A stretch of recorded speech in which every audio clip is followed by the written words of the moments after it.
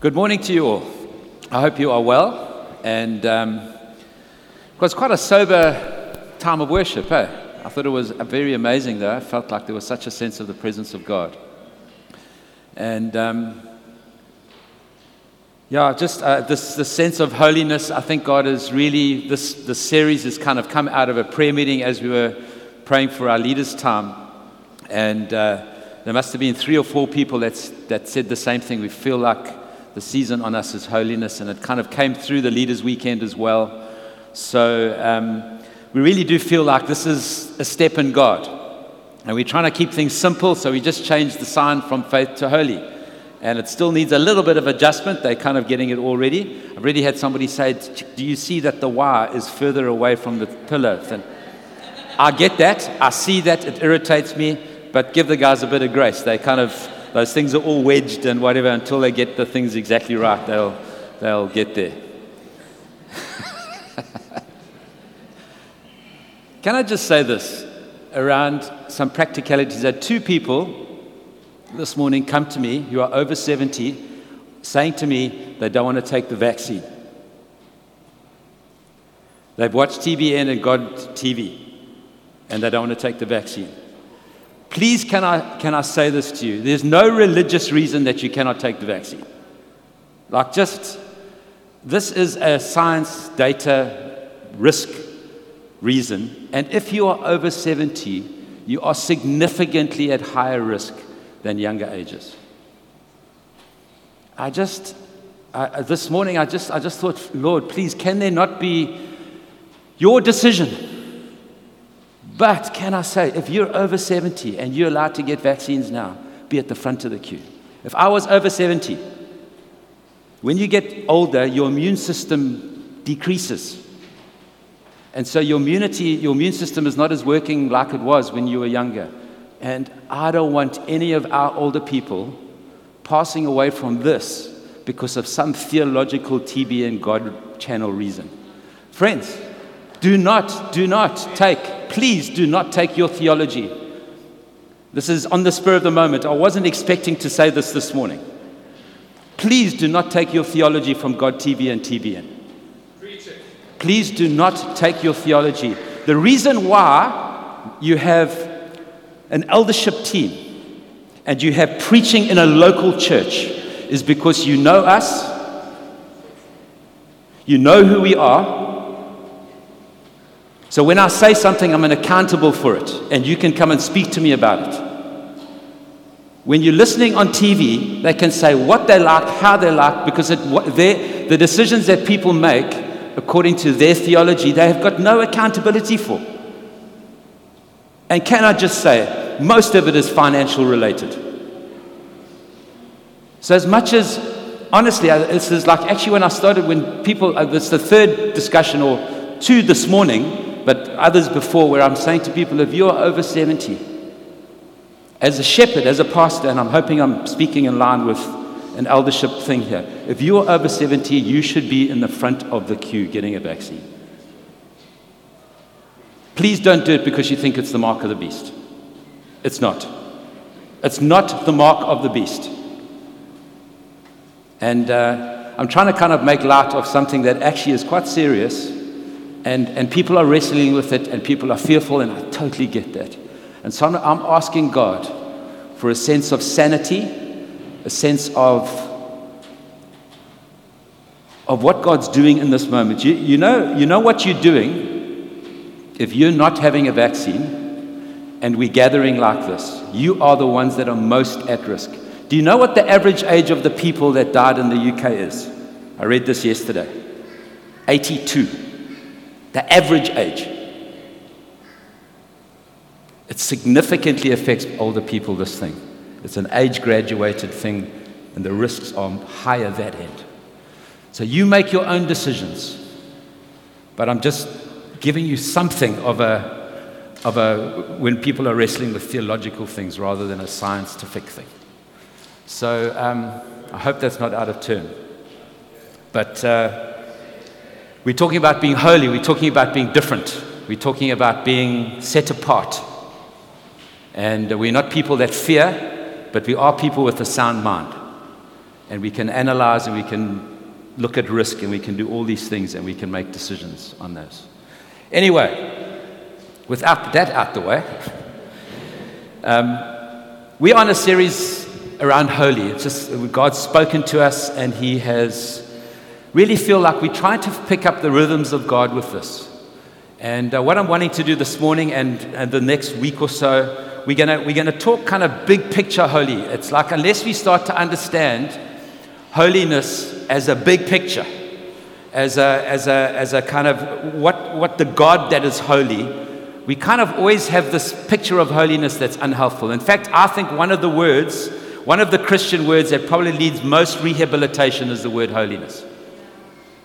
It probably needs the most rehabilitation in the sense of what we understand. When somebody says holy to you, normally the connotation is not yay.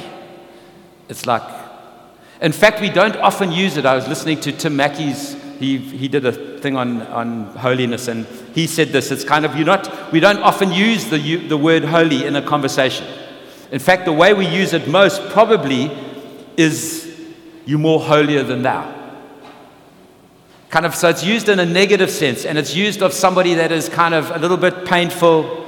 They're a bit painful, they are a bit condescending, they're a bit judgmental, and it's kind of used in a negative context, kind of often when we speak about these things. But friends, the biblical view of holiness is the most magnificent picture that you can have in your mind of what God is. And the assumption that holiness is restrictive, is discriminatory, and somehow dehumanizing or kind of lacking authenticity is completely not what the scriptures or how God wants to convey His heart in the sense of what holy means. And so what we're going to do is we're going to take some time to journey with it. And I loved what Ray said. Please journey with us. If God's speaking to us about this, He's not just speaking to the eldership team, He's speaking to us about it. So we're trying to kind of walk with God and say, well, God, what does that mean now? How do we grapple with these things? How do we walk with these things? How does this affect my life? How do we change? And I'm going to kind of try and do that this morning. So kadosh is the word holy in the Old Testament. And it means to cut. It means, and the implication is to be cut off or separate from. It means that you're not the same as everything else. It means that you're unique. It means it's kind of got this idea that you're separate from it. You're distinct from anything that's ever existed. So when we talk about God being holy, that's what we mean. He is completely distinct. He's completely unique. Every other being in the universe, in the created order of things, was created. God is the only unique, uncreated being. All the angels, all the spiritual beings that fly around his throne room are all created. They are holy in the sense that they're more like God or holy and more separate from God than what sinful human beings might be right now, but they're still not holy like God is. And so there's only one holy being who gave us the Holy Spirit that is distinct, that makes us distinct. And we're going to look at what that means. And so when we think of holy, we've got to kind of think of this very big picture of God being so other to us.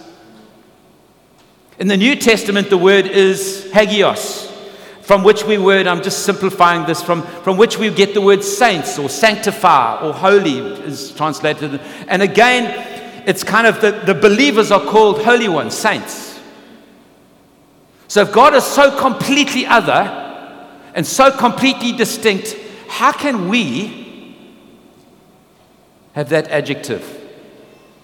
It's profound. It's absolutely profound, that. And so when we go through this understanding of what holy is, actually, the gospel is better news than what you think. Because it's the gospel.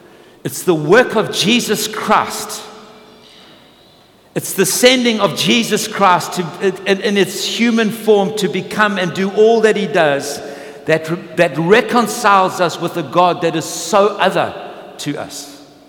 The gospel, unless we understand holy, unless we understand what exactly that means, the gospel kind of can get watered down to something that is not as profound as what it should be in our minds. When we understand holy, we have this incredible sense of privilege. When we have a revelation of the holiness of God, the sense of privilege of Him calling Him Father is absolutely profound. And our prayer over this time is as we unpack this and as we see different facets of this, and as we unpack how we become more holy and how we do all these things, my prayer, my big prayer is this: Lord, let us get a revelation of your holiness, that we would live in awe of what you've done in Jesus Christ, that we'd live in awe of what we have in you, and we'd live in awe as we worship you. Awesome is one of those words that's attached to holy in my mind. God's holiness is not an aspect of who He is. It's quite important to understand this. It's like His love, His goodness, His kindness, and then holiness is one of those. It's not one of those. Holiness is not one of those aspects of God's character. Only holiness is the essence of who God is. And that sense of holiness, that sense of otherness, that sense of the uniqueness of who He is bleeds into every other part of His character. So His love is holy. His holiness, in fact, is holy in the sense of when you compare it to anything other than God. And so when we understand holy in that context, we start to have a incredible, and you see it through the eyes of Jesus and through the eyes of the New Testament, and your heart just bursts with love, adoration, appreciation. And you know what comes back into our lives, friends? A reverent awe and fear of God. One of my prayers is, Lord, let us see that. So we don't take it lightly when we come and we sing songs of praise and adoration. We come into His presence. Do you know what a privilege it is to come into the presence of God? Tim Mackey uses this beautiful illustration. I love it. He talks about the sun, trying to illustrate, trying to find a way to get a picture. And he talks about the sun. He says the sun is unique in our solar system. It's holy. It's unique. It's separate. It's other. And we are exactly the right amount or distance away from the sun for life to exist on planet Earth. It's absolutely magnificent. It's warmth, it's heat, it's life. In fact, it's the sun that has got so much to do with life existing on planet Earth. But if you get too close to the sun, you get consumed by it.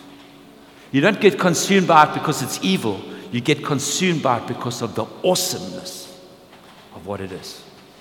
It's an incomplete picture, but he's trying to paint a picture of what this is about the God. To come into the presence of God and not be consumed by His beauty and His magnificence and His awesomeness is an unbelievable privilege for us that call ourselves Jesus followers. Trying to get a big picture understanding of holiness.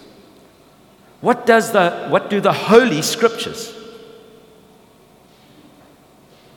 They're not like any other scriptures, friends. The Holy Scriptures. The privilege we have in today's age to have the Holy Scriptures, the holy recorded word, heart, inspired by the Holy Spirit in our hands. To read that, to feast on it, to feed it, to help us, to guide us, is an unbelievable privilege, friends. And when we start reading this holiness on the same level as every other scripture or every other commentary, even about this, or any other text that forms our lives, including social media. We're missing the holiness of God, the otherness of these words in this book, in these books. I'm trying to paint a big picture of holy. What do the Holy Scriptures say about this concept? I'm just going to throw some things out just to give us all of these need to be unpacked in their own right. What does it mean? How do we take it? There's an incredible refrain around the throne room of God. And we see this in Revelation chapter 4 and Isaiah 6. Of these beings, seraphim, that were created to God's presence. They were created to be in His presence, immediate presence. And when we have a picture of this, and we see this a few times in the scriptures, do you know what they are singing and saying? Holy, holy, holy is the Lord God Almighty. They don't just say holy. Holy, holy, holy is the Lord God Almighty. May His glory fill the earth. You see, friends, in the immediate presence of God, by these spiritual beings, by these angelic beings, they have this emphasis, this repetition, which is both emphatic and absolutely a necessary response to the holiness of God. Have you ever thought of that? They haven't been told to say that. Their natural response by beings that are created to be in His presence, sinless beings created to be in His presence, their response is holy, holy, and that's all you hear them saying. Holy, holy, holy God. Think of that.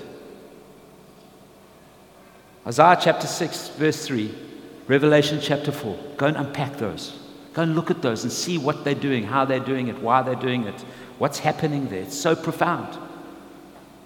Friends, I trust that your food from this book, doesn't only come from a Sunday morning. I'm praying, and that's why I'm saying go and look at it for yourself, that we're learning to feed ourselves. And a Sunday morning just helps us unpack, work, think, straighten us up a little bit if we're going a bit off, or encourage us to get forward. Friends, we've got to be consumed by this holy, holy, holy God. What about this? Leviticus chapter 19. Leviticus is one of those books that nobody wants to read. You think, Lord, couldn't we just tear that out the Bible?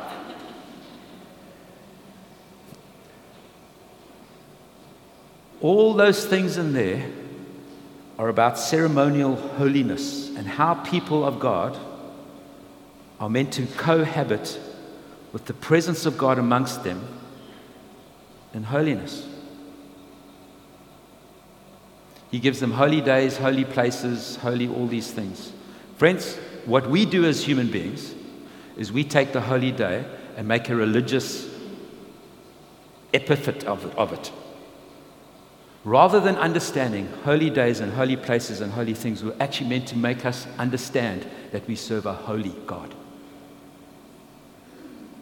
And so we get religious around it rather than understanding the holiness of God, the privilege we have, and He puts a whole lot of stuff in place there. It's absolutely profound when you read of Leviticus in that sense, rather than thinking, this is a dry old book about rules and regulations. Leviticus 19, sorry, I didn't mean to say that. Leviticus 19, verse 1 says this: The Lord said to Moses, speak to the entire assembly of Israel and say to them, be holy because I, the Lord your God, am holy. And that verse gets repeated right through the scriptures. Be holy because I am holy. Amazing, it doesn't say be holy because like I am holy. You can't be holy like God's holy. The holiness that we have to be in His presence is imparted to us by the grace of God because of the life of Jesus. Be holy because I am holy. Be different, be other, be unique, be distinct because I am distinct, unique, and other. It's profound, friends. What about this? Leviticus chapter 20, verse 7. Consecrate yourselves and be holy because I am the Lord your God. Keep my decrees and follow them. I am the Lord who makes you holy. Wow. We have holiness because God makes us holy. And this is Old Testament. Wait until you see the power of the blood of Jesus and the privilege that we have in Jesus in the New. It's absolutely awesome. And I mean awesome in its awesomeness. Not just awesome, hey, that's lekker. Awesome. Awesome. Ezekiel chapter 20 verse 12 says this. Just throwing out a few. I gave them my Sabbaths as a sign between us so that they would know that I, the Lord, made them holy. I gave them the Sabbath, that day of rest, so that they would know that I'm holy. Wow. So an ability to rest in a 24/7 world is a reflection on the holiness of God. Like I said, these things need a whole bunch of unpacking. But think of that. So God gives us things. God gives us a Sabbath so that we can be holy. And then Sabbath in the New Testament gets unpacked even more because Jesus is our Sabbath. And man, it's profound. Hope I'm putting some questions into your minds. What about the New Testament now? 1 Peter chapter 4, 1 verse 14. As obedient children, do not conform to the evil desires you had when you lived in ignorance, but just as he who called you is holy, so be holy in all you do. In all of your life. For it is written, be holy because I'm holy. There, it goes back to Leviticus text. In Hebrews 12 verse 15, it says, pursue holiness. Without it, no one will see the Lord. Have you thought of that? Pursue it, because you're not going to see God. You see, because He's so other, unless you're pursuing, unless you've got an understanding of what holiness is, we're not fully going to see what God is doing, because often what He's doing is so other than what's happening, and so other than so many world solutions or world arguments. So it says, unless you pursue it, unless you've got an intently going after God's and pursuing His holiness and getting a revelation of it, you're not going to see God, what He's doing. What about this? 1 Corinthians 7 verse 1. Perfect holiness out of reverence for God. So it's like this holiness thing that God is so other, and we are so not like that, but we must pursue it and we must perfect it out of reverence for God because He is holy. It's all these texts that kind of urge us towards this and nudge us towards this and gives us the power to move there. What about Hebrews chapter 12 verse 10? He disciplines us for our good that we may share in His holiness. Wow. When I say discipline, don't hear punishment. When I say discipline, hear training. Training. You want to run 5Ks, you start by running 1K. Training. He says, I'm going to train you, and you guess where your training is? Hebrews chapter 12 is in the hardships of life. I'm going to train you so that, and training needs discipline, by the way. I'm going to train you for your good so that you may share in my holiness. Yes, what does that mean? We need to unpack that. I'm going to train you so that you can share in my uniqueness. So that you can share in my otherness. You see, friends, the church, the people of God, are meant to be this contrast people to those around them because we have God in our midst. Holiness is a profound, profound concept or truth that we've got to investigate. Last one, 1 Thessalonians 4 verse 7. For God did not call us to be impure, but to live a holy life. So how do we do that? If this is so vast and so big, how do we do that? I'll give you a hint. Jesus. And we're going to go on a journey of seeing what does this mean for us, because we want to be a holy people. And I want to look at Exodus chapter 3 very quickly, just to give you a snapshot of the implications of holiness as I end off. So have a look at Exodus chapter 3. It's the burning bush story. It's Moses, and the people of God are crying out.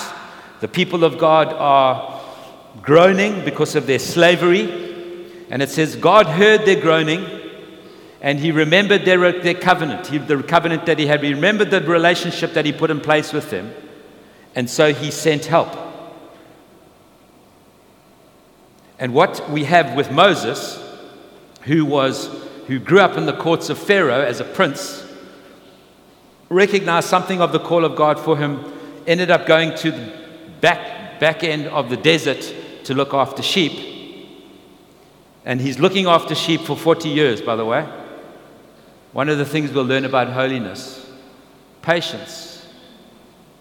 Faith and patience is a big word with this. Being a patient people actually means being a holy people. That's different. You can wait on God. Anyway, 40 years. 40 years in the desert. And he has this moment. Now Moses, chapter 3, verse 1. Now Moses was tending the flock of Jethro, his father-in-law, the priest of Midian, and he led the flock to the far side of the desert and came to Horeb, the mountain of God. There the angel of the Lord appeared to him in flames from within a bush. Moses saw that though the bush was on fire, it did not burn up. So Moses thought, I'll go over and see this strange sight while the bush does not burn up. When the Lord saw that he had gone over to look, God called to him from within the bush, Moses, Moses. Imagine being that dude. His response is exactly what I would have done, I think. And Moses said, here I am. Well, I hope that would have been my response. Verse 5, don't come any closer, God said. Take off your sandals, for the place where you are standing is holy ground. Then he said, I'm the God of your father, the God of Abraham and the God of Isaac and the God of Jacob. At this, Moses hid his face because he was afraid to look at God. Beautiful story. Moses, shepherd, thinking, God, the reason why I've got into trouble with Pharaoh was because I felt like God had a big call for me. And now I'm the back end of the desert looking after, not even my sheep, my father-in-law's sheep. It's not like I even own a business. I'm just looking after somebody else's things. And he happens to take them to Horeb. And Horeb is a very significant place in the Old Testament. We'll find out later. He takes them to this place, and he sees this bush that's on fire. And he's curious because he's seen many bushes on fire. You're in the desert, it's hot, lightning, all those sorts of things, dryness. You're going to see lots of bushes on fire. The difference was the bush wasn't burning up. Have you ever had hot tinder? I remember having a Christmas thing where we had a real Christmas tree with those little pine needle things. Anyway, by the end of it was finished, we took it out, put it in the back, and it was dry. And I thought, hey, jeepers, actually, I don't want to take this thing because it's going to put mess everywhere. I'm actually just going to burn it. So I put a match to it, and it was like, and before you knew it, in like 10 seconds, it was like just twigs. That's what normally happens in the desert. But in this one, it keeps burning, but it's not going away. It's not consuming the bush. It gets his attention. So he starts to move to look at this strange sight. It's amazing how holiness is incredibly attractive to people. I tell you what, friends, we go on all our evangelism programs. We go on all these things, the church puts all this stuff on. Maybe the solution lies in just being a holy people. That people get attracted to this strange sight. What? How does this work? He goes across to him. He goes across to them, and as he's coming closer, God says, "Stop. You're getting too close." He's like, imagine that. And he doesn't just say, "By the way, whoever you are, Moses, Moses," from within the bush. You see, holiness, friends, it's not powerful because it's destructive. It's powerful because of its love and goodness. It's a little bit like that movie, what was it called, with the little Monsters, Inc.? Monsters, Inc., little kids movie a few years ago. And what they used to do is they used to get energy by harnessing people's fear. And then what happened is it all shifted around, and they realized that actually laughter was more powerful, or joy was more powerful than fear. And so they started making people laugh rather than making them scared. I don't know if you guys remember Monsters, Inc. It's a little bit like that with the holiness of God. And so many of us think of God, it's not destructive. Actually, the thing doesn't get consumed. And it's strange because it's so attractive.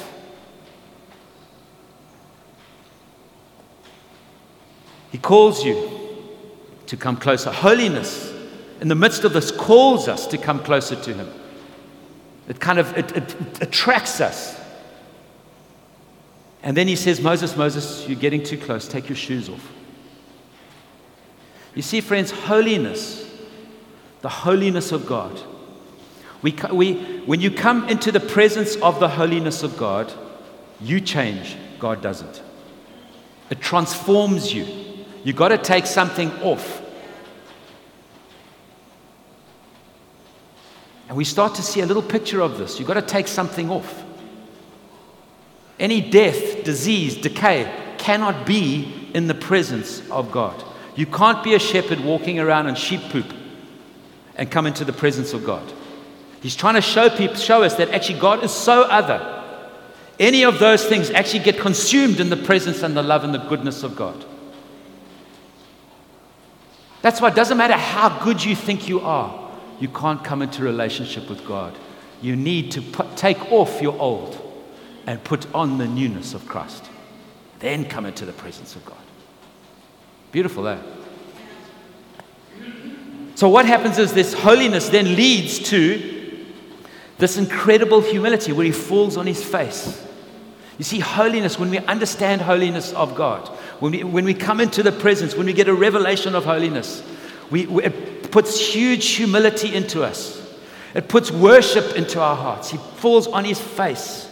There's this fear of God. He knows that He's meant to be there, but he can't look at God because He's so unbelievably awesome and holy. That same God in the New Testament reveals Himself as our friend. Do we get that? It's absolutely profound. Holiness is attractive. Holiness leads to humility, worship, reverence. Holiness leads to transformation.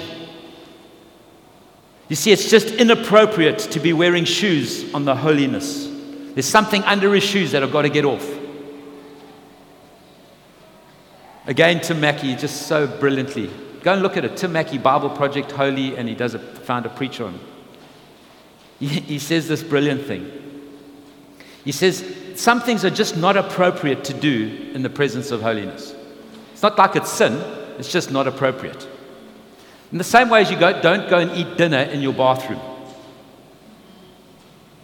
Now, have you ever thought, why do we have a dinner party in the bathroom, in the toilet? We clean our teeth there. We also do other things there. But it's just not appropriate to eat dinner in your bathroom. It's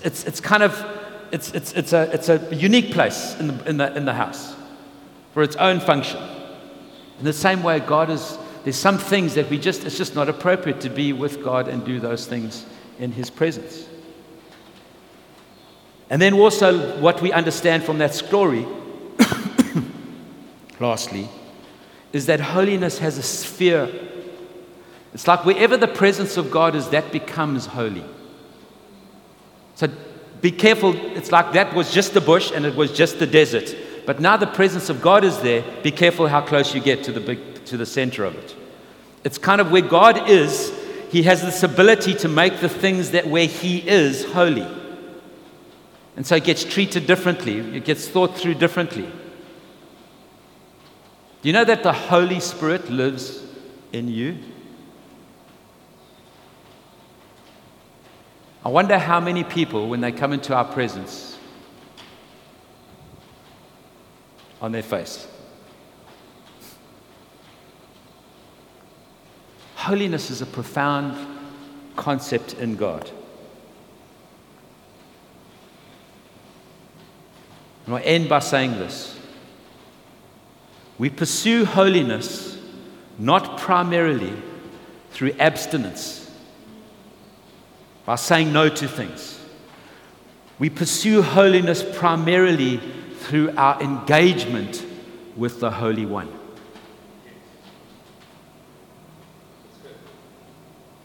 Let me say that again. You don't pursue holiness, and this is why we've got to redeem this word. You don't pursue holiness by saying no. You do. That's what happens in the end. But you primarily do it by engaging with the Holy One because of the privilege we have with Jesus.